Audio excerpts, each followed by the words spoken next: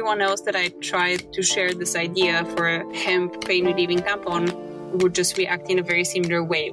I don't want to hear about tampons. Why are you so strange? Stop talking about tampons. If this was a good idea, Procter & Gamble would have invented it already. It's never going to work. You're never going to be able to validate it. Welcome to the Out of Hours podcast, the podcast for people who are creating things they think should exist in the world. I'm Georgia Ritter, founder of outofhours.org, the community for people with side projects. Over the last year, I've been spending my time exploring how to help more people progress the ideas that they're interested in. I believe that everyone has a great idea, and working on things we care about can help us be more creative, more resilient, and more confident.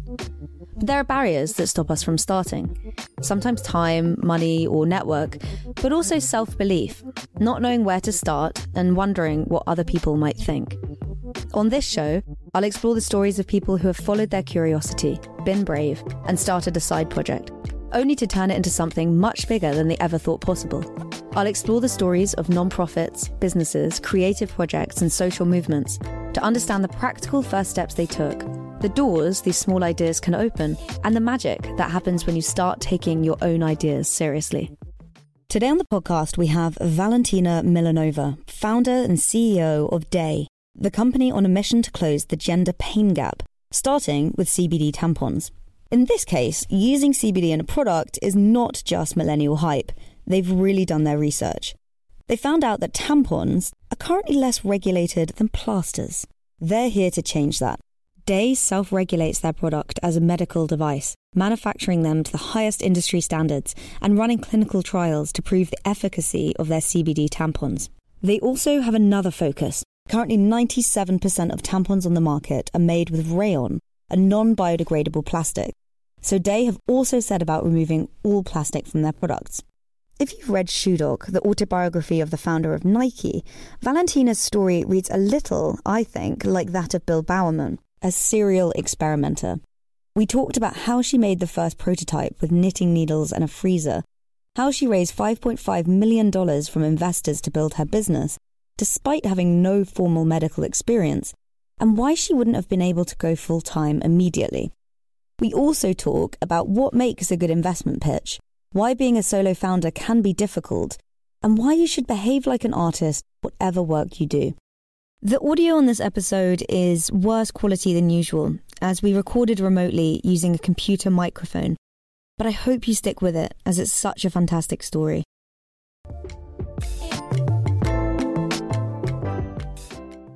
How did it all start?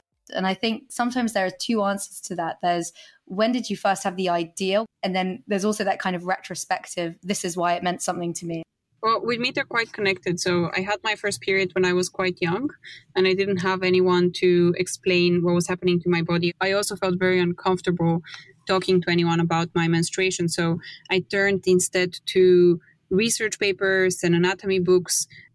I developed this rigor of just really frequently reading research papers when I had questions about polycystic ovarian syndrome or painful periods or endometriosis or just any female health condition. The idea for the first product of Day, the pain relieving tampon, came from me reading research papers about industrial hemp.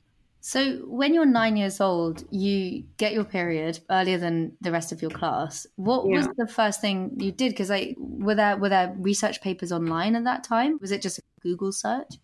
For about a year, I didn't know what was happening. I just thought it was some kind of a disease. And also I don't know whether you remember your first year of your period, but it's not really blood. It's not red. It's like it's grayish and brownish in color. So you don't associate it with what you may understand to be menstruation. And it wasn't until one morning I was watching one of the morning shows and they were showing how to do a self-breast exam for breast cancer. And a year into my period, I had just started developing my breasts. So I don't know if you remember this, but when you first start growing breasts, they feel exactly like lumps. And I convinced myself that on top of this crazy, weird disease that I had, which meant I got this weird discharge for a week every month, I also had breast cancer. That's what convinced me to build up the courage to go and tell my father that I, had breast cancer for sure. And I had also been, having this weird discharge. So he didn't realize what was happening to me either. And he took me to the emergency room where we explained what my symptoms were. And a nurse in the emergency room had a very big laugh. And she was like, oh, God, but you're just on your period. You're just menstruating. I was like, but what does menstruating mean? And then, my father and I walked out. I was feeling very ashamed. We went to a supermarket. He bought me a pair of pads. I didn't really know how to wear pads. So for the first few months of wearing pads, I put them on the wrong way. It also meant that I used to stain my trousers all the time. And at school, we had these like white plastic chairs. So I lived in constant fear that I was going to, just stand up one day in class and have everyone find out that I was on my period. And my school was really good because the coolest kids in my school were the kids that read the most amount of books. So we were spending a lot of time in the library after school. I, had a lot of questions about what was happening to my body and how to manage it. So I was reading a lot of anatomy books and from that just started reading more and more papers. I developed this massive fascination with the female physiology and how it works. Apart from research papers on female health, I also read all of these like accounts of people's birthing stories, and I watched birthing videos on YouTube and started following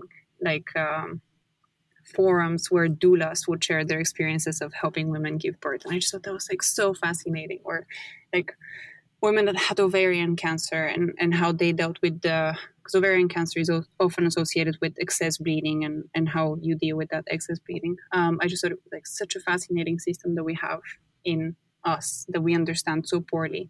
And at the time that I was developing this interest, my parents were going through a very bad divorce. So I almost stopped talking to my mother altogether. So I didn't have a peer, like someone close to me that I could go and ask these questions to. So I developed this like very systematic approach to understanding womanhood. Okay, so you've always had this interest in reading, and specifically in kind of this almost like, I think it's quite common amongst founders, this sort of obsession starts to develop with just trying to understand something. I think, it's something I've heard a lot. But you're kind of a natural reader, but how did that lead to going into that level of depth? When you were reading about kind of industrial hemp, was that more intentional? Were you thinking actually maybe there's a business in this? Yeah, well, how I started reading about industrial hemp was that I was taking an evening MBA class. And in order to graduate, I had to come up with a business idea that was going to be socially impactful. That was a task. And I started reading about northern Bulgaria. I'm from Bulgaria. And northern Bulgaria is one of the poorest areas of Europe. And it's also the area that has the highest rates of sexual trafficking because there's so much unemployment. There's like 52% unemployment that has been going on for a long time. So I thought I had this knowledge in the back of my head, and I thought, okay, I can come up with a business idea that would somehow reinvigorate the economy of northern Bulgaria, and that would solve my problem, which is that I had to come up with a business case that would also be socially impactful. So then I started looking into the history of northern Bulgaria and what the region had historically been good at producing. And it turns out it's industrial hemp. Northern Bulgaria used to be the biggest exporter of industrial hemp. So then I started looking into industrial hemp and what could be higher value added uses of industrial hemp, because it's used predominantly right now for animal feed and animal bedding, construction materials, but those are low value added industries. So I thought that if I could come up with a different application of industrial hemp that would be produced and extracted, etc., in that region, that would solve the task that I had for my evening MBA.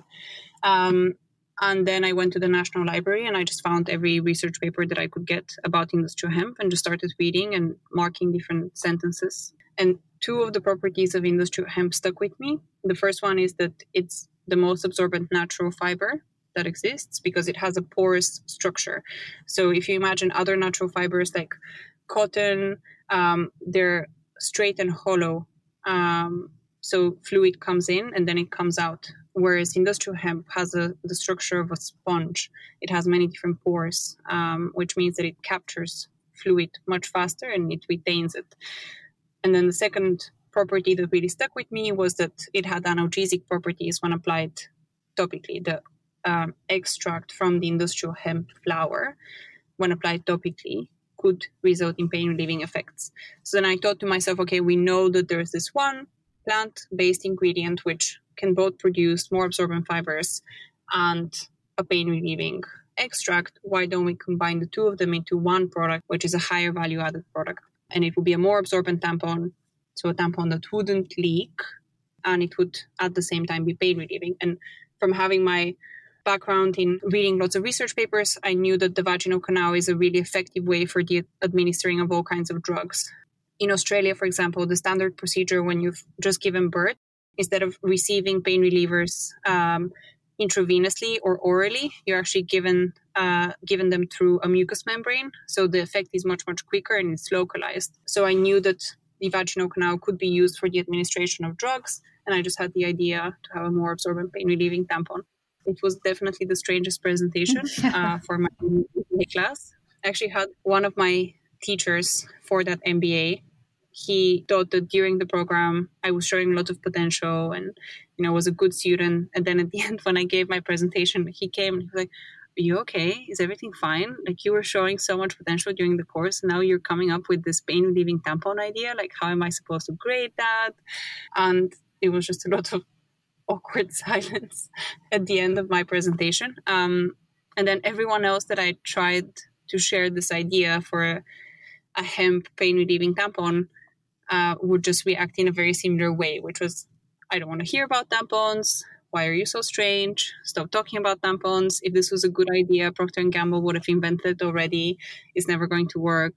How are you going to produce it? You're never going to be able to validate it," etc., etc. So I parked the idea on a shelf in my brain, but it just kept pestering me. It was kind of always at the back of my head that this could be something, that it could be something meaningful. And I've always suffered with horrible period pain myself. So I had a monthly reminder, that something has to be done about period pain. And then I decided that I was just going to start working on this project, just really quietly, not telling anyone, not advertising it at all. And I used my salary from my daytime job and credit cards to finance the initial clinical trials, the initial product development, the initial experimentation, machine development, IP, etc. And I actually only told my mother that I was working on this after I raised the first round for the company. I was so afraid to tell anyone that I was working on this because I thought everyone was, just going to be really harsh with what the company could be or what the product could be. And also, before we had the beautiful brand that we have right now, people couldn't really visualize what the pain relieving tampon could be. So everyone used to say, "Your weed tampons," or like your drug tampons.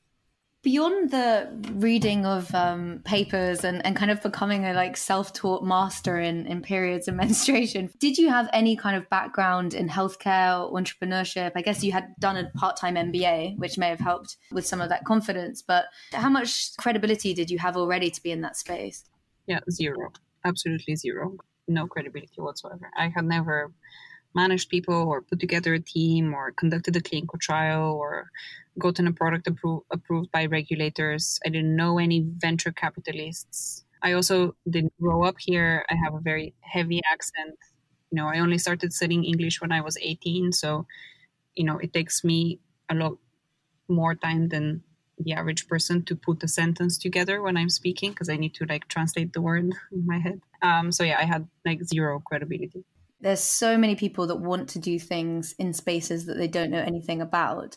And I think you've managed to do something amazing, which is kind of ignore that and say, I care enough about this that I will learn what I need to learn, and I'll do it. And I think that's what a lot of kind of successful entrepreneurs and founders think like. But I'm curious how more people can kind of learn those skills, or more people who want to do something but are doubting their kind of legitimacy in doing it. Do you think there's anything that you've learned or that you've kind of recognized in yourself that's helped with that? Well, I was always thinking, okay, whenever I needed comfort, I would think to myself, what's the worst that can happen? Okay, I'm going to have to take out another credit card. What's the worst that can happen? I'll just have to repay the debt back with working my day job for a little bit longer. At least I will have tried. Or I'm going to reach out to this clinical trial facility and ask them if we could pay in monthly installments rather than in a one-off fee. What's the worst that can happen? Or I'm going to reach out to Index Ventures via LinkedIn. What's the worst that can happen? I found a lot of comfort and reassurance in that thought, because I think often we blow our fears out of proportion and they seem to us much bigger than they are in reality. So asking myself continuously this question of like, what's the worst that can happen, made me just continue pushing through. And I grew up with this sense of, it gets me into a lot of trouble today because I can't pick my battles very wisely, but I grew up with this really strong sense of I need to do something when I see an injustice. So if I see something that I feel is very unfair, I become very aggravated very easily. And I always found it was exceptionally unfair. The state of female health was exceptionally unfair. You know, the experience of going to the gynecologist for an STI check is so like unpleasant and embarrassing, and you're made to feel little and unimportant. Or the experience of finding the best contraception for you, it's you know, just so impersonal, and you know, you're just a patient number.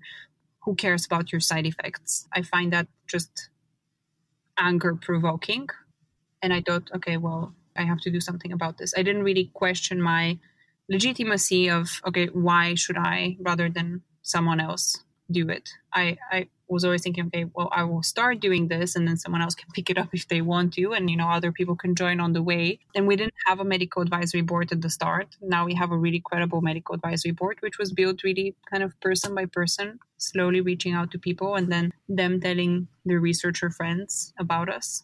I love that. I mean, I think people are driven by different things. I think some people are just driven, anger's the wrong word, but I think like almost a desire to, whether it sets something right or whether it's prove someone wrong. And I think sometimes it's almost so, irrational is the wrong word, but it's so passionate, I think, that it can override some of those rational things, which is like, oh, I'm not a doctor. So that's, you know, if you're really rational and logical about something, you can talk yourself out of most things, I think. So in terms of dates, when you were doing the part-time MBA, were you working alongside that? Yeah. How long did you park it for before you started thinking about it again more seriously? So I had the idea in May 2017, and I started doing the first actual prototypes in November 2017. So I made the first.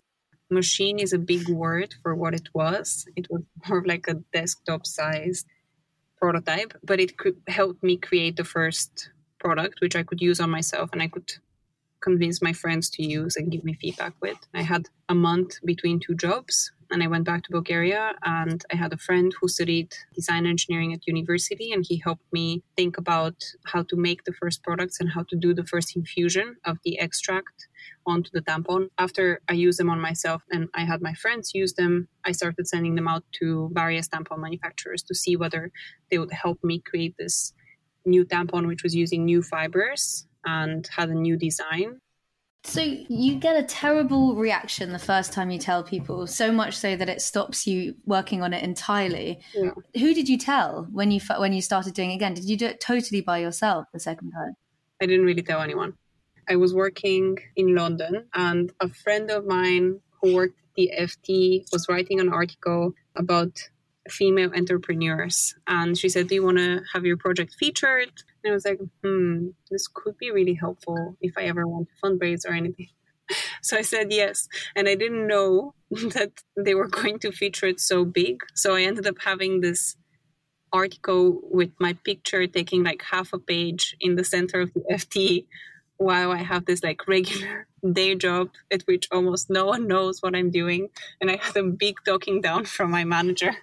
I remember that the article came out and I cried the whole day because my manager at my previous job was like, this is so dishonest. How could you do this? How could you not tell us? I was like, I didn't know it was going to be so prominently featured. And I only got the courage to tell my mom that I had, quit my job and gotten myself into a lot of credit card debt when I first fundraised. My mother was one of those mothers that were always saying, don't use tampons. Don't you dare use tampons. Wow. Yeah. You're like, yeah, this is what I'm doing with my life now. Yeah. If you were looking back at it now, would you do it differently? Or do you think actually working in silo was useful? I was working in silo in the sense that I wasn't telling like my friends or people that I worked with, etc. But every weekend I would go to Planet Organic and I would or Tesco's or Sainsbury's and just like stalk people by the tampon aisle and ask them lots of questions about their current experience with period care and what they wanted done differently. So I was talking to, design engineers and people who did clinical validation and people who had built successful brands. And I was thinking about how this could, go the next step from being an idea to a product. But I wasn't, bragging to my friends. So it was helpful because there was no expectations about what this idea could become. But at the same time, I made sure to still tell people that could be potential users of the product so that they could give me feedback really early on. How did you find those people? Literally in the supermarket next to the tampon aisle. I love that. It's of all products as well. It's something that, people don't tend to speak that much about, even in private. I thought that was going to be the case. And then when I started interviewing people in supermarkets, it's like people had so much to vent about tampons. It's like they were waiting for someone to ask them a question about period care. That's one of the things that really surprised me because I was preparing myself for how awkward and embarrassing it was going to be and how many people were just going to, reject me and like walk away. I don't remember having a single case of someone telling me, no, I don't want to talk to you right now. I'm busy. Leave me alone. Everyone was like, yes, I want this from tampons. I hate the plastic. Why do they shed so much? Why do they cost so much? Why are tampons taxed? People had a lot to say. At that point then, was that one of the kind of inflection points where you thought, okay, people do care about this. I'm tapping into a something that people do really care about?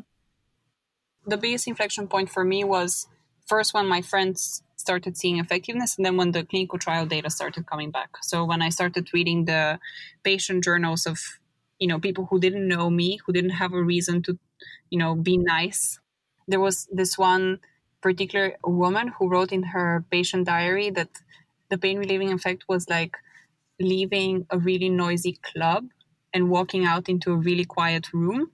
It was like so sudden.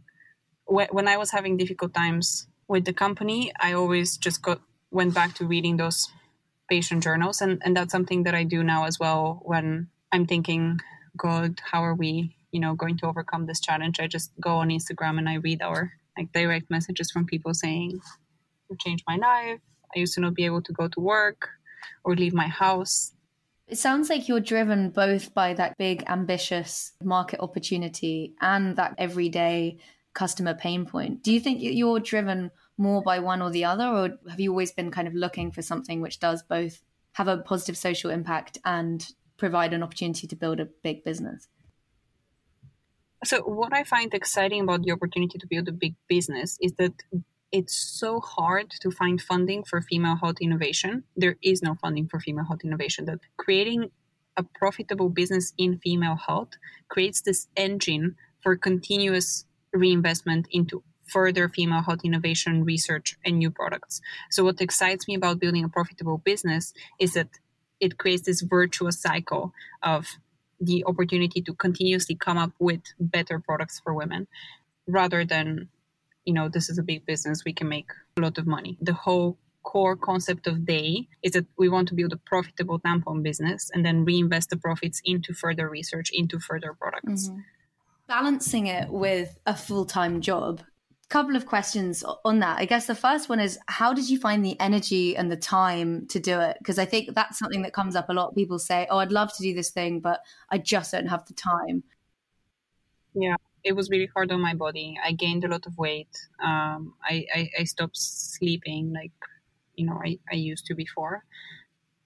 I mean, I found the extra time by waking up really early and going into the office of where I had my day job to put in my morning shift of working on the company. And then I would, have my 9 to 7 regular job. And then from 7 onwards, I would put in my second shift of working in the company. And then on the weekends, I would just have my coffee machine right next to it was on my bedstand so that, before going to bed, I would put the capsule in and just press the button first thing in the morning so that I could, give myself a really strong dose of caffeine and because at the start I had to do everything. I had to do all of our initial, regulatory documentation, all of our clinical trial protocols, all of our, like our IP drawings, things like that. So I had to teach myself a lot of skills before I could apply them to actually being helpful for the product. So I wish I had like a shortcut. I didn't make a lot of healthy decisions. I over-caffeinated and underslept. Do you think in hindsight you would have just gone full time, or do you think it was a good decision to start on the side? I definitely could not have gone full time because I needed my job to get credit cards and I needed my job for my salary. And it was also too early before we had any clinical data or IP or defensibility. So I think I went into the business full time kind of as soon as I could. There's just so many things that I think most people can't even imagine doing, like doing clinical trials, building a brand completely from scratch, getting those early users. I mean, talk me through actually how you got it off the ground, especially when it was on the side. What was V1 of Day before the glossy 70s inspired packaging, which we all kind of know today? When you say V1, do you mean the first products that we actually sent out? Because the first products that we sent out were, glossy and beautiful because we really cared about how everything looked, and we still do, and everything has to be done to the highest standards. But the first prototype was so there's a technique that you can use in order to put fiber together, which uses a big needle, and you kind of punch the fiber so that it becomes hard and into a shape. So I did this to create the first tampons. It's called needle punching. And then I also printed these 3D printed modes of of a tampon shape. I mean, I think most people are like, I have no idea how to do 3D printing, or... I just Googled 3D printing and I found a company that does 3D printing, and I went to their offices and I said, can you help me make a model of a tampon? Because I don't know how to make a 3D model myself. And I brought them an OB tampon, which is the tampons that you can buy in Bulgaria. And I said, this is what I want the mode to look like. Can you make this? They made it. They printed it for me. I took it home. The needle punching technology I read about in a research paper, and I didn't have the appropriate needle, so I just bought a knitting needle because I couldn't afford the appropriate needle. And the fiber I bought from a supplier, which I also found in a research paper because I was reading about cottonized industrial hemp, and I found this university researcher who was making cottonized industrial hemp. Cottonized means softened, and I needle punched the first tampons, and then I didn't really have a technology for coating. That took a lot of research. So you're manually punching the cotton yourself in your house with a knitting needle? Yes, in the 3D printed modes. And then I had to find a way to keep the extract on the outside of the tampon. So I went through this phase of being really careful about what I ate and what kind of cosmetics I put on my body. I was a raw vegan throughout university, and I stopped using traditional sunscreen because I thought that was so bad with all of these chemicals. And I was using cacao oil instead of that. And I knew that cacao oil melts at the temperature of your body. So I thought, okay, if I mix the cannabinoids with cacao oil, they would be firm on the surface of the tampon at room temperature, but then would melt inside the vaginal canal because cacao melts at the temperature of the human body. So then I mixed the cannabinoids with the cacao, and I used a needle to put them on the outer layer of the tampons, and then I put them in the freezer so that they would hold, and then I distributed them to my friends at the dinner party that I lured them to under the pretense that it was my going way back to London dinner party. Wow. And did they use them? Yeah, they used them, yes. I feel like have you read Shoe Dog? You're like the Bill Bowerman of tampons. Shoe Dog is a book that helped me survive my first ever trip to San Francisco. I went to San Francisco to fundraise, and that was in August 2018, and I was all out of money on my credit cards and just everywhere. I had no money to buy bottled water. I maxed all of my cards out to get a flight, and I got a WOW Air flight, which had an 18-hour layover in Iceland. So I was staying at a friend's flat in San Francisco and had no money for anything, and was taking the cow train to Palo Alto illegally, hiding in the bathroom because I couldn't afford the train fare. And then I would walk from Palo Alto to all of these fancy VC offices, and I would make sure that I was there about half an hour early so that the really nice assistant would say, do you want anything to drink or eat? And then we'd be like, yes, please. Surviving in San Francisco on fancy VC dried mango and coconut water and like granola bars and all of these. And also my face was burnt because it's very hot in Palo Alto during the summer. And I had to walk from Palo Alto to their offices. So my nose had started flaking. And I met with Google Ventures, and the meeting with Google Ventures was one of my final meetings in San Francisco. And I think they sensed I was really tired and really poor. So they got me an Uber from Palo Alto back to San Francisco. And I thought that was the nicest thing that anyone had done for me. Like I cried all the way home in that Uber, just like tears of joy. And what kept me sane during that time was constantly listening to Shoe Dog on Audible. And, just constantly hearing the daily pain and insecurity that is building a startup from scratch. And did Google Ventures invest in the end? They did not, no. At least they got you a car home. But your investment round is like a who's who of amazing investors. You've got Kindred, Index Ventures, Khosla Ventures. Just talk me through someone who has no experience in it, obviously now has almost got a PhD level of experience through self-learning. How did you sort of navigate those conversations with these VCs? I was very inexperienced, and I didn't first pitch Index or Khosla. I first pitched anyone that had any money to invest in startups. So I started pitching angels, and I pitched all of the accelerators and just anyone that would listen about my idea. Over the summer of 2018, I pitched around like between 180 and 200 investors. I was just having constant VC meetings in, like really early mornings, late evenings. And that just helped me develop a pitch that made sense to investors. At the start, my pitches were all about the environmental impact of tampons and, the gender paying gap and all of these things that were not very interesting to investors. And then I perfected my pitch to start with showing the financial potential of this company and the defensibility and how I thought about the brand and the route to market. So I just practiced a lot. And then I heard Jack Dorsey speak at a conference, and he said, always start your pitch process by going to the investors whom you definitely don't want in your round, and then keep the investors that you really want in your round for last. And what do you think makes a good pitch?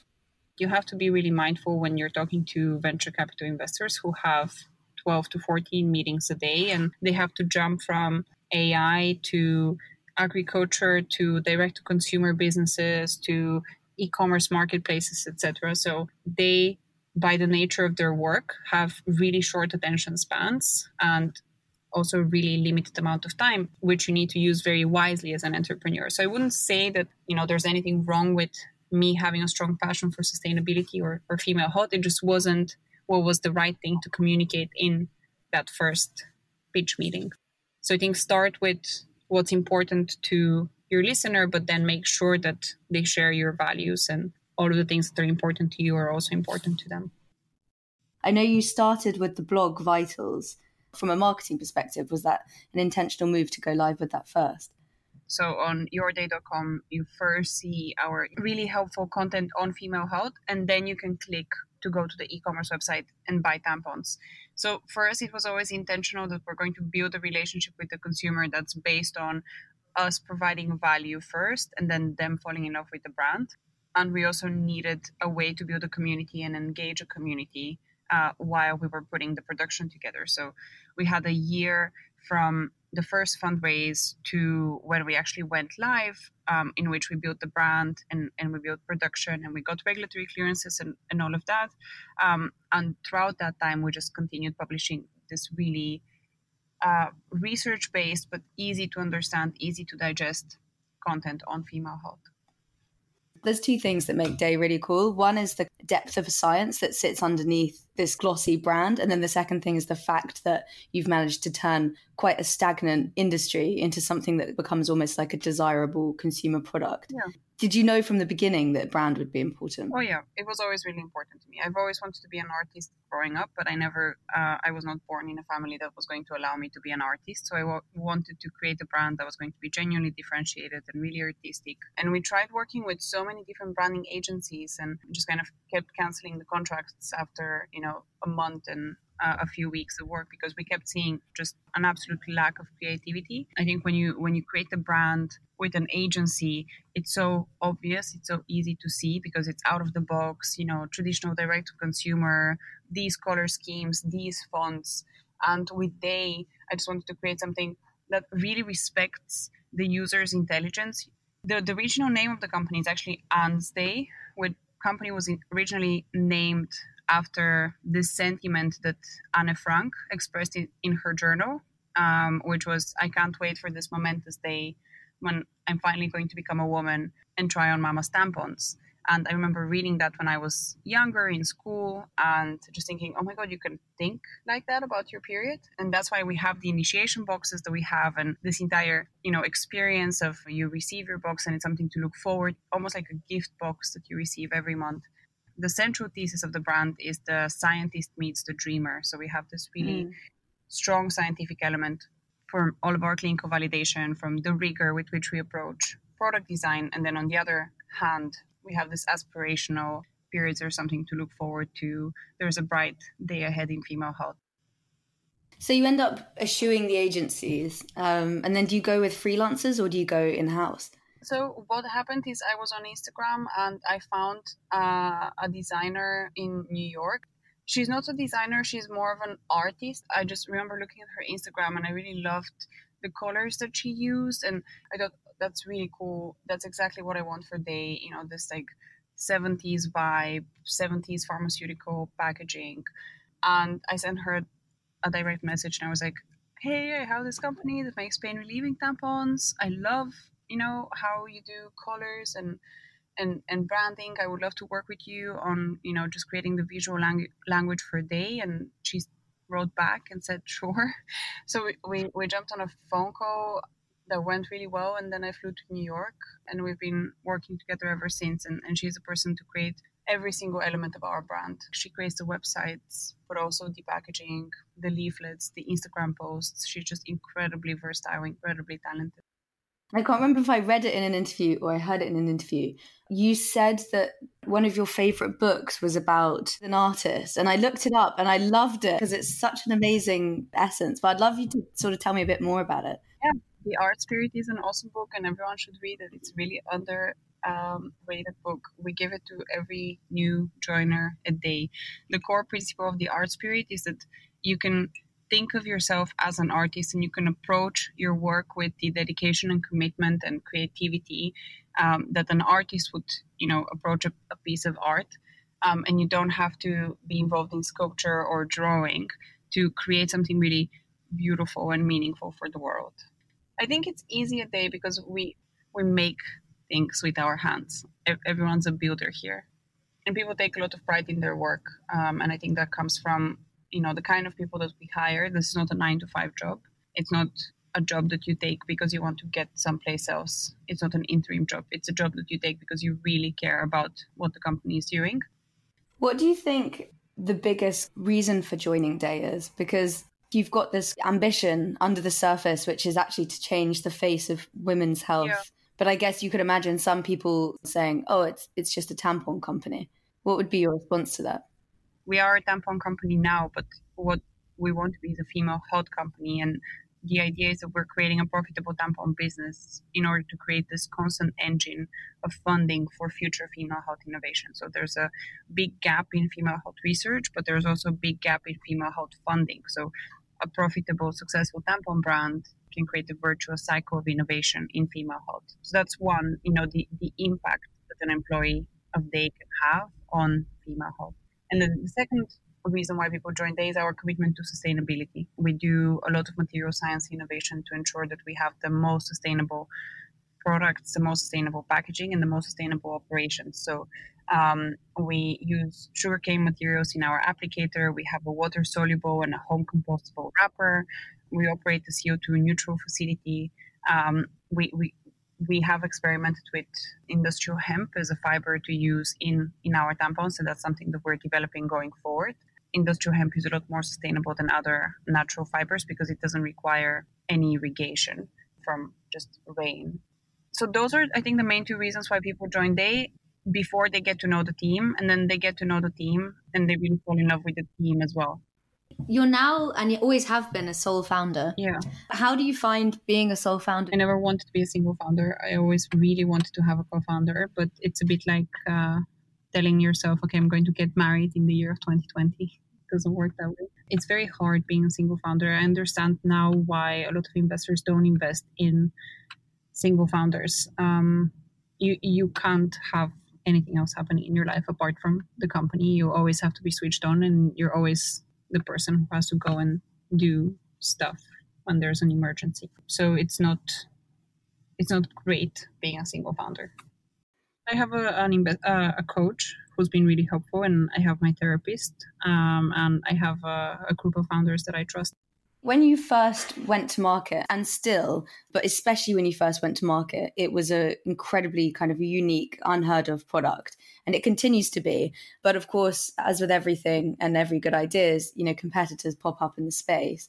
I guess I'm curious to know how you deal emotionally with that when it's a project which you're so kind of personally invested in. I think consumers can always tell when a product is a copycat versus the original thing. A lot less thoughtfulness goes into a copycat. So it actually emotionally doesn't bother me that much. I think it's because when I was growing up, I grew up with brothers who were older and just more physically strong than me. So I never developed a sense of competition where I have to compete with others. I developed this like internal sense of competition where I have to compete with myself and what I think are high standards that I want to adhere to. When you're copying something, you'll copy it across a couple and then you'll miss a few. And I think that's, as you scale or as you start to grow, it becomes more apparent.